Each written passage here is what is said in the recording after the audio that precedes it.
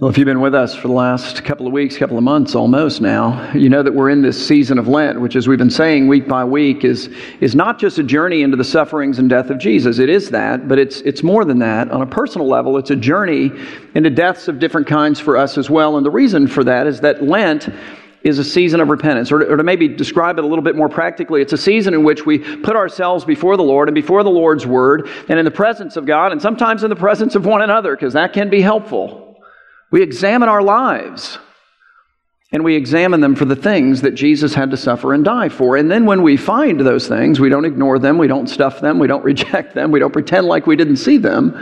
We put them on the table, and between us and God, we say, you know what, Lord, this is something that Christ had to suffer and die for, and here's the problem I've got. I've been living for it, or I've been living to it, or I've allowed it at least to live in me and to find life and expression in me, and it's not doing me or anyone else any good. So here's the deal. Lent is the opportunity for me to put that on the table and to say, listen, Jesus died for this, and here's what I now, by the power of God's Spirit and in community with one another, need to do. I need to die to this. And in dying to this, we've said, look, we don't find death, we find life. We don't find sorrow, we find joy. We don't find bondage. That's what we find if we don't die to these things. They enslave us.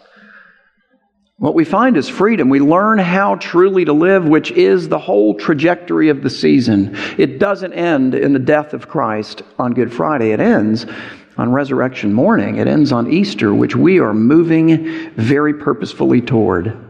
And it's exciting. So with all of that in mind, as we continue with those ideas, we come today to John chapter 9, where Jesus again tells us, all right, look, I want you to examine yourself. It's Lent. He doesn't use those words, but that's what the story's there to do, and to examine yourself for something in particular. So what's that? It's for all the ways that perhaps you and I might be failing to take the hard things, the difficult things, or really to use the motifs of darkness and light. And that's what this story interacts with.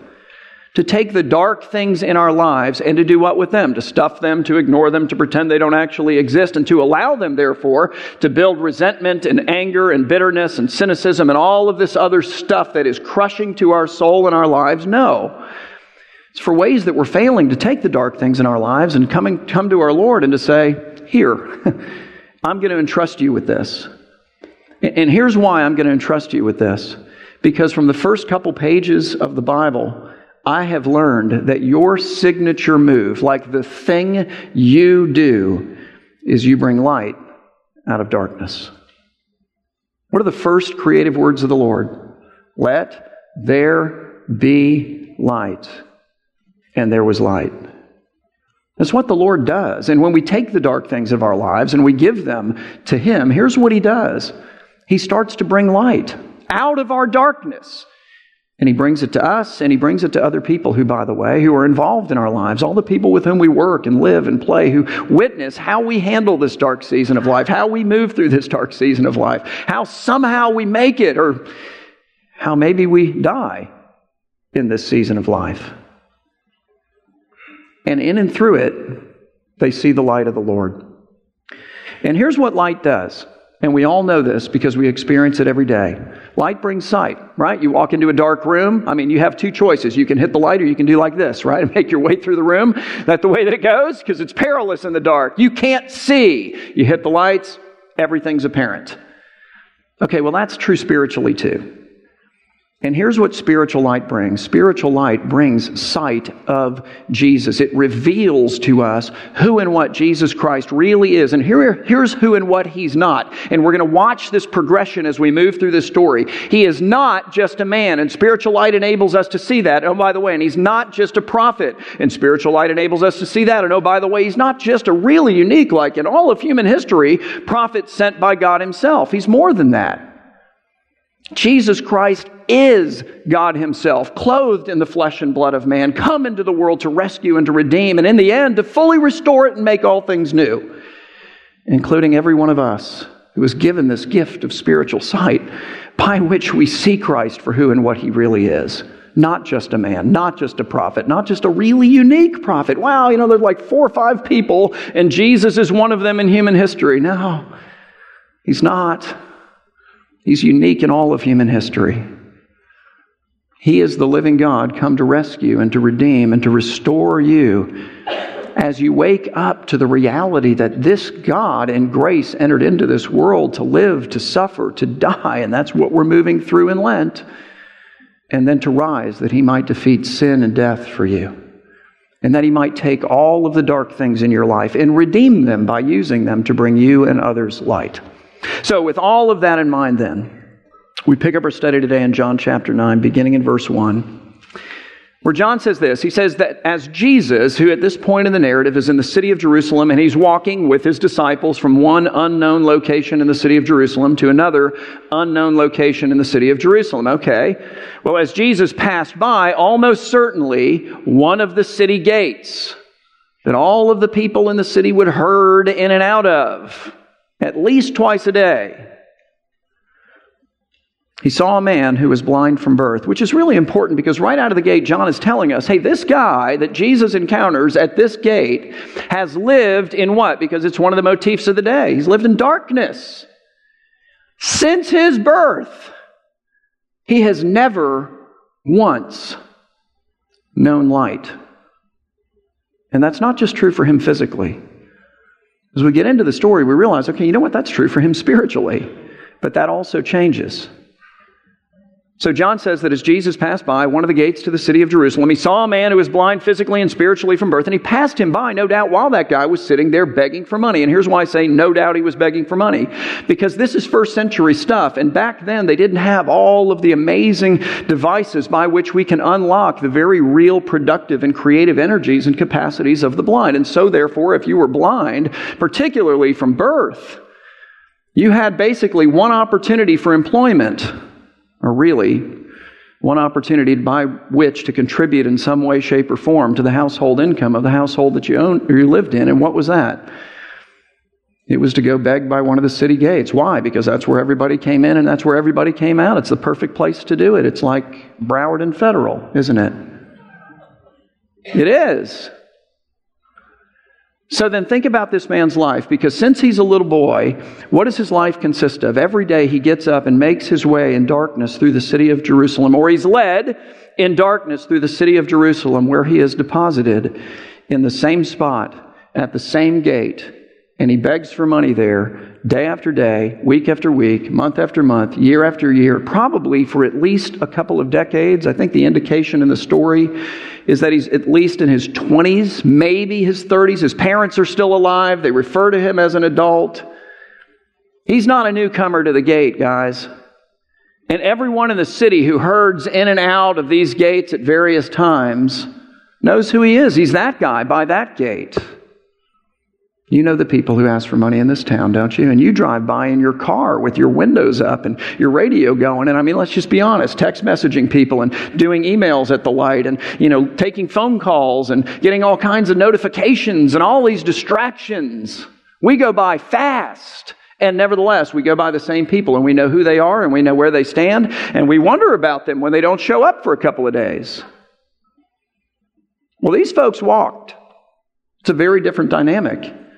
When Beth and I got married, we moved to Chicago, and I lived 6 blocks away from where I worked, and we didn't have a car, which is kind of hard to believe, isn't it? But when you live in a city like that, you don't need one. In fact, it's kind of a liability. You've got to pay to park it. It's a bummer. So we sold our cars, and I would walk the same 6 blocks to work every single day and the same 6 blocks back. Well, I met the same people asking for money at all the same locations. And here's what happens. You kind of sort of get to know them. And when they miss a couple days and they're back, you're relieved and you ask them how they're doing. That's who this guy was. They all know who he is. And so again, John says that as Jesus passed by one of the city gates, he saw a man who was blind physically and spiritually from birth, begging for money, same gate, same place, everybody knows who he is. And then Jesus' disciples asked Jesus the same question about suffering, incidentally, or about darkness, however you want to describe it, that we all ask when we, or maybe he, or maybe she, or maybe this whole group of people that we'll just call they, suffer. And here it is. Here's the question. Jesus' disciples asked Jesus, Rabbi, who sinned? Was it this man or was it his parents that he was born blind? In other words, Jesus, who can we blame for this? Because instinctively, it's really kind of what we want to do, isn't it? Like when we suffer, or when he suffers, or when she suffers, or when that whole group of people that we'll call they suffer, what do? Instinctively, we think to ourselves, hey, I or he or she or they don't, and here's the operative language, deserve this. Like somehow I should be exempt from this, or he should be exempt from this, or she should be exempt from this, or they should be exempt from this. Like, why are we sharing in the human misery and the human condition in such a way as to, have to deal with this, whatever this happens to be? And so then what do? We start laying blame. And if you're oriented to look outside of yourself, in other words, you're one of those people, and you don't have to identify yourself right now if this is you, but you're one of those people who just kind of instinctively assumes that the problem is the other guy's, right? So you start looking outside of yourself and you think, well, it might be that person's fault, and that person's fault, and that person's fault, and that person's fault. And then we have this whole other group of people who immediately assume it's them. Something's wrong, it must be me, and so you blame yourself. But almost without exclusion, we also blame God. He's rarely left out of the blame game equation. And then we allow these dark things to make us resentful and angry and bitter and cynical, all the while missing, and please don't miss this, the false assumption that our resentfulness and our anger and our bitterness and our cynicism is actually built upon. And what is that false assumption? It is that we or that he or that she or that they actually do deserve better. That we actually should be exempt from this. This actually should not occur. That we should not have to experience stuff like this. That there's something or someone outside of us to blame, and especially, perhaps, God is to blame. And I want you to work through that for a second. And here's how I'm looking at it, okay? Starting premise. God did not create a world full of suffering. In fact, let me go further. God created a world utterly and completely devoid of all suffering. So where did it come from? Because that exempts him from blame. So let's do that. Guys, it came from us. The reality is that in our pride and in our selfishness and in our self-worship, magnified, by the way, as many times over as there have ever been people living in this world, we ourselves have introduced into this world in varying degrees and in differing amounts, sure, but we've all participated in the introduction of all the human misery that has ever or ever will occur. In other words, the world is broken because we've broken it. It's an expression of our brokenness, of who we are in here, magnified by as many people as there are. And we've brought that brokenness both into this world for ourselves and for others, and we all of us experience the consequences of it. When G.K. Chesterton, who was a great Catholic thinker, was alive, one of the brightest minds of his day, he participated in a survey that a newspaper sent out to all of these different people, scientists, philosophers, all like the brightest minds of his day. They sent out the same question to everybody, and the question is, what's wrong with the world? And he did not waste a lot of ink on his answer. He just took it and he wrote, I am. And he signed his name and mailed it in. He is, I am, you are, and so is everyone else.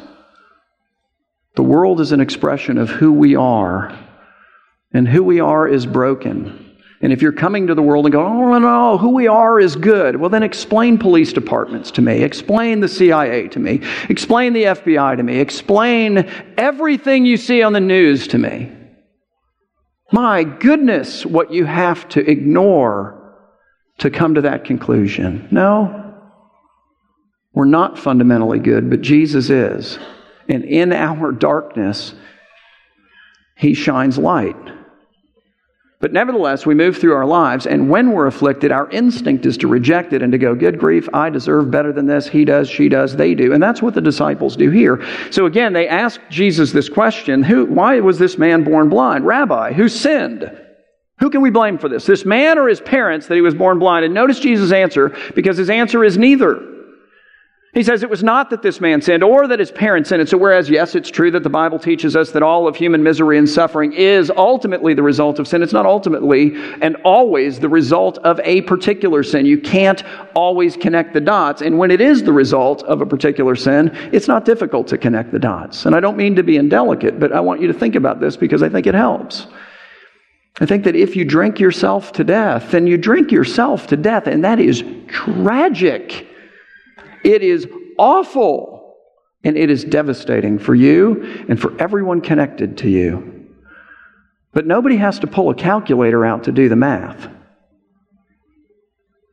Nobody's going, oh, I don't know. Do you think that maybe, possibly? Yeah, no, you're not even asking the question. If you allow pornography to ruin you and your relationships and your marriage, then that's what happens. And it's tragic, and it's awful. It's devastating for you, and it's devastating for everyone connected to you. But, we're not needing a map. Hey, how did we get from point A to point B? Let's get a map out, and we can trace out the road. Don't need to do that, do you? Look, it's not always the result of a particular sin, and when it is, nobody asks this question because we already know the answer. And in this man's case, it's not the result of a particular sin. And so again, Jesus says it was not that this man sinned or that his parents sinned, but instead, he says, this man suffered so that the works of God might be displayed in him. And I want to make that personal for a minute, because what Jesus is saying is that God at times will allow you to suffer so that God can then do what only God can do. In you, for you, and through you. And sometimes He'll do that through a miraculous healing. We Presbyterians have distanced ourselves way too much from that. Sometimes He'll do that through a miraculous healing, the way that He's about to do for this man. That's what will happen. That's where we're going. But sometimes He will do it through what I think is an equally miraculous miracle, which is walking near to you, which is strengthening you, which is showing you that the joy that can be yours even in the midst of your suffering through Jesus Christ, as you walk in light through the midst of dark seasons, is your strength. That's helpful too. That's a miracle as well. But in either case, God uses the suffering, if we'll give it to Him, to bring spiritual light to us and others. And so again, John says that as Jesus passed by one of the city gates, he saw a man who was blind physically and spiritually from birth. He's begging, same place, same time, same guy. Everybody knows him at this gate. And Jesus' disciples asked him, Rabbi, who sinned, this man or his parents, so that we can blame somebody for the fact that he was born blind? And Jesus answered, it was not that this man sinned or that his parents sinned, but here's the reason. Instead, Jesus says, this man suffered all of these years in darkness, so that the works of God, that's the operative language, might be displayed in him. And then in verse 6, we read that having said these things, notice what Jesus does and how He does it. Jesus gets down on His hands and knees in the dirt. So imagine this. And He spits on the ground. And with His saliva mixed with the dirt, He makes mud. And then He takes these little mud pie-like things and He puts the mud pies on the blind man's eyes. And then He says to him, go wash in the pool of Siloam. And the word Siloam means sent. Why? Because it's a pool to which the water was sent from the Gihon spring through Hezekiah's tunnel. And so He makes the mud with His saliva. He stands up, He puts the mud packs on the blind man's eyes, and then He says to the guy, all right, go wash up in the pool of Siloam. And so the guy goes. He goes to the pool of Siloam, and he washes, and he comes back seeing. And, you're thinking, well, that's unusual, and that's impressive, and it's also a little bit odd, isn't it? I mean, it's kind of weird. It's because Jesus doesn't heal like this much. Normally, He just touches you and you're healed, or something like that. He doesn't even need to be in the same room with you to make you heal. There are healing instances in which He just says, you know what, go home, and the person that you're worried about is going to be fine when you get there. So He doesn't have to do it this way. Why then does He do it this way? Because it presupposes a purpose. And I think the answer to that is found at the beginning of the Bible. When you go all the way back to those first couple of pages, how does God create the first pair of human eyes? Same way He does the first pair of human hands or feet or arms or legs or ears or whatever else. The Lord God forms the man from the dirt, the soils, the dust of the earth. So then how does Jesus give perfectly functioning eyes? How does he create for this man eyes for an otherwise fully functioning body? It's the only missing parts. He does it in the same way. And so what is he doing? It's like he's jumping up and down and going, hey guys, if you're wondering who I am, let me help clear this up for you. I'm not a man. I'm not a prophet. Don't even throw me in there with Gandhi, okay? That's not who I am. I'm the creator God of the universe. I've entered into this world on a rescue, redemption, restoration mission in love. I am coming to the world that has been ruined, and not by me, but by you. And I've come to restore it and you. If you can see me for who I really am. If you will give me credit for who I really am. And if you'll receive on your behalf what I've really done for you. Jesus isn't just interested in healing this man's eyes. It's a big deal, but that's a very small piece. He wants to give this man spiritual sight, and beyond that, spiritual sight to everybody else in town who goes, wow, I've been walking by that guy for 20 years. I know that he's been born blind. I heard about how Jesus did. I've actually read that first part of the Bible. I'm kind of making the connection between the dirt and the hole, and that's who God is and Jesus, and you get the idea. And it's especially curious to me, speaking of the works of God, that Jesus uses saliva as a part of this.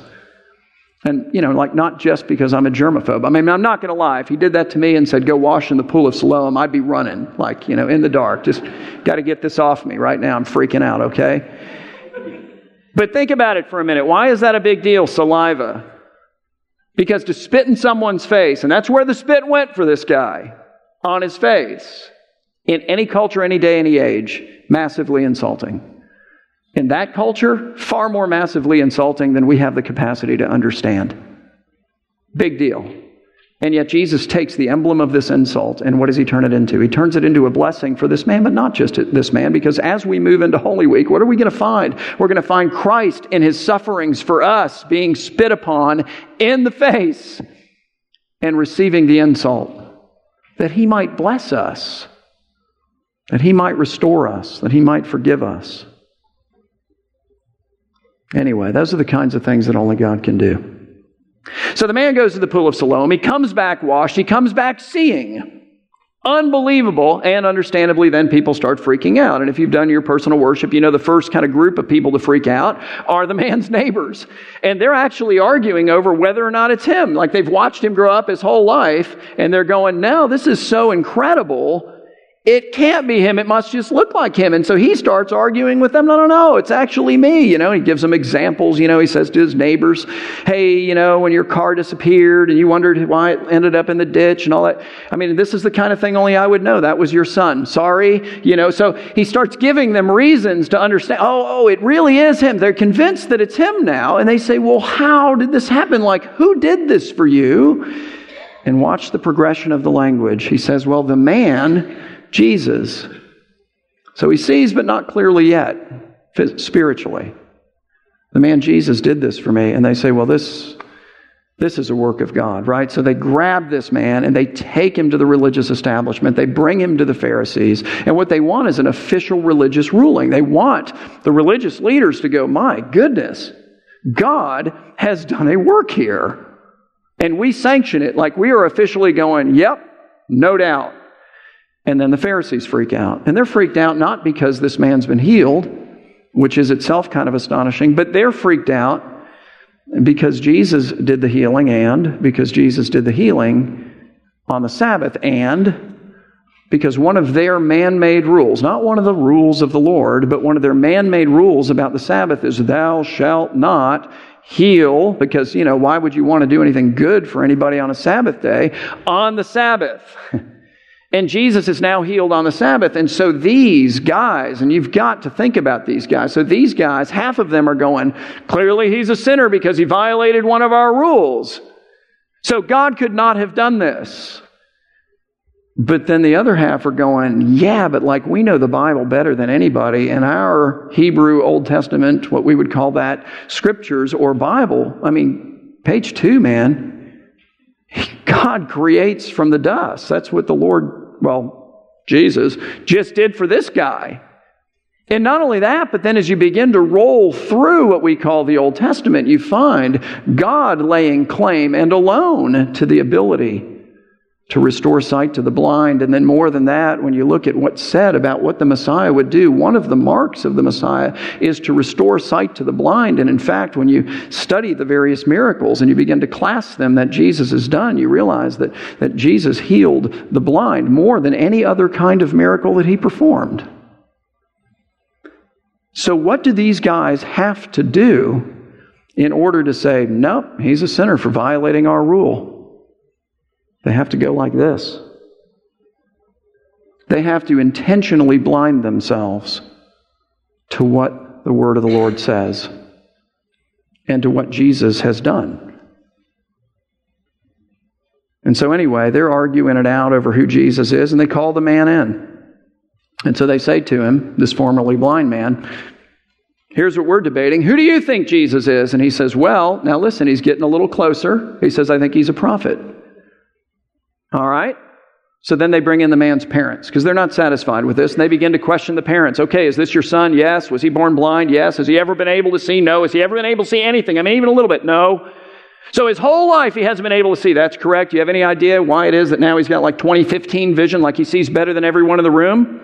Any idea how that happened? And they start to freak out because this is the religious establishment. These guys have power to excommunicate them from their community, from their synagogue. That has all kinds of religious and social and economic implications to it. And so they kind of punt and go, you know what? He's an adult. You should talk to him. He's actually very well spoken. And so then we read this in verse 24.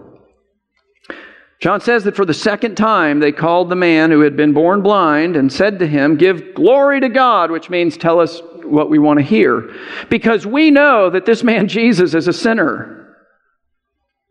So they've all agreed to put their hands in front of their eyes.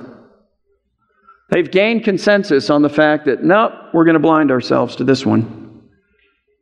Notice what he says. He's brilliant. He answered, he says, whether he is a sinner or not, I do not know, but there is one thing I do know, something you might want to think about. And that is that though I was blind, now I see. There it is. And they said to him, what did he do to you? How did he open your eyes? And he answered them, look, guys, I've told you already. And you would not listen when I told you already. So why do you want to hear it again? And then he takes a jab at them. Probably not a good move. But he says to them, do you also want to become his disciples? Knowing what their answer is, don't you think? And so then, predictably, they reviled him, saying, you are his disciple. And at times, that will be true for you too. You'll be misunderstood. You'll be, reviled as a disciple of Jesus. But you can't allow that to silence you. I think you learn from this man's example in that regard. So anyway, they reviled him. And they said, you are his disciple, but we are disciples of Moses. We know that God has spoken to Moses, but as for this man, we do not know where he comes from, even though we have to ignore everything that we know to make that statement. And so the man answered, and he said, why, this is an amazing thing.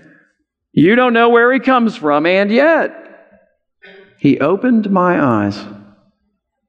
Come on, guys. I even know he's saying the Old Testament well enough to figure this one out. This is not a complicated riddle. And then he continues and he says, we know that God does not listen to sinners, but if anyone is a worshiper of God and does his will, God listens to him. Never since the world began has it been heard that anyone opened the eyes of a man born blind. And as a man born blind, I've researched that. So So if this man were not from God, he could do nothing, which means that his spiritual sight is getting clearer. He started with a man, then a prophet. Now he's a prophet sent from God, but he's still not quite there. And they answered him and they said, you were born in utter sin, and would you teach us?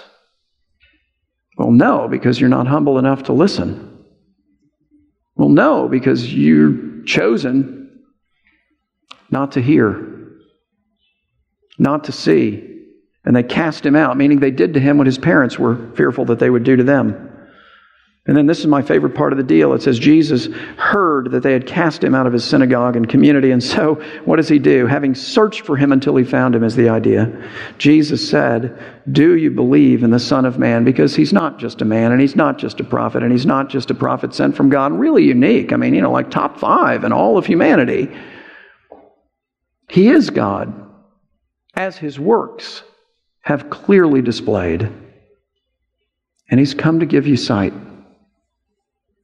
Spiritually in this case, and spiritually for us. And the man answered and said to him, who is he, sir? So that I may believe in him. And Jesus said to him, you have what? Because it's something you can't do in the dark. You have seen him, and it is he who is speaking to you. And he said, Lord, I believe. And he worshiped Jesus, which incidentally is what happens when you believe. And then Jesus said, for judgment I came into the world, that those who do not see like this man may see, and that those who, like the Pharisees, and who have decided not to see, may become blind. But why did they decide not to see? Because they realized if Jesus is God, if he is the Messiah, if he is the King, if he is the Father represented to us in human flesh, if he is who he claims to be, then I've got to give my everything to him. I have to subject myself to him, which ironically is the greatest thing that anybody can possibly do. I get to live for the highest and most dignified purpose that there is.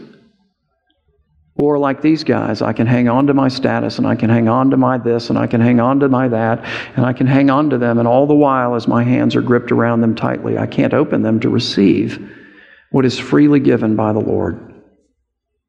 Oh, Jesus says, for judgment I've came into the world, and I'm going to judge between those who see and those who don't, because they're unwilling to do so. So light brings sight, and spiritual light brings sight of Jesus, and one of the most powerful means that Jesus uses to bring us spiritual sight of himself is through the darkness that he allows us to experience in this life. And so then here's what Lent calls us to do. It's to repent of all the ways that we've blamed that on others and on ourselves, and most particularly on God himself. And as a result, all of the ways that we've cultivated resentment and anger and bitterness and all of that. And instead to go, you know what, Lord, I can't bring light out of this. That's your signature move. So here you go. And then tomorrow when I get up, I'm going to give it to you again. And then the next day, I'm going to give it to you again. And then the next day, and here's what in faith I'm going to begin to do. I'm going to begin to look for how it is that you want to take this, and in ways that I can't even begin to imagine, bring out of it light. Light for me and those in my life who are watching me go through this. Okay? So that's what I want to challenge you to do. 2 questions. Number 1, what dark thing do you need to entrust to the Lord? Give it to him. It's freeing. And then secondly, how might he desire to use that thing to bring spiritual light to you and through you to other people? And here's why I ask that question, because sometimes you know the answer to that, but even if you don't know the answer to that, what it does is it creates an expectancy, and then you begin to look for the answer to that. And you typically find what you're looking for. So what dark thing do you need to entrust to the Lord, and how might he be desiring right now to use whatever that is to bring spiritual light to you or to other people who are involved in your life and who are watching you in faith move through this? That's the way it works. Light brings sight, and spiritual light brings sight of Jesus. Okay? So think on that. Let's pray. Our Heavenly Father, Lord, we thank you that this one that we have come to worship this morning is not just a man. We thank you that he is not just a prophet. We thank you that he is not just a prophet sent from God. We thank you that he is God made man, entered into this world to rescue and to redeem and to restore, to make this world new, in the end, all things new. But in between then and now, to make us new. And we thank you even, Lord, for the way that you use dark things. There is no hope of light in the darkness apart from the one who alone has the power to bring it. And so then I pray that you would give us the strength and courage and faith and friendship within this community necessary to stop hiding it, to stop cultivating it, to stop protecting it, to stop ignoring it, to stop rejecting it as though if I just ignore it long enough, it'll go away, and to come forward in faith with it and to entrust you with it. And then to have the faith necessary to begin even now to look for the ways that you want to redeem it, that you want to use it to bring light to us and to one another. So let there be light, we ask, O God, in our hearts and in our minds and in our lives, and not just so that we can experience light and benefit, but so that the work of God, to the glory of God, might be manifest and displayed in us. Do these things, we pray, in Jesus' name. Amen.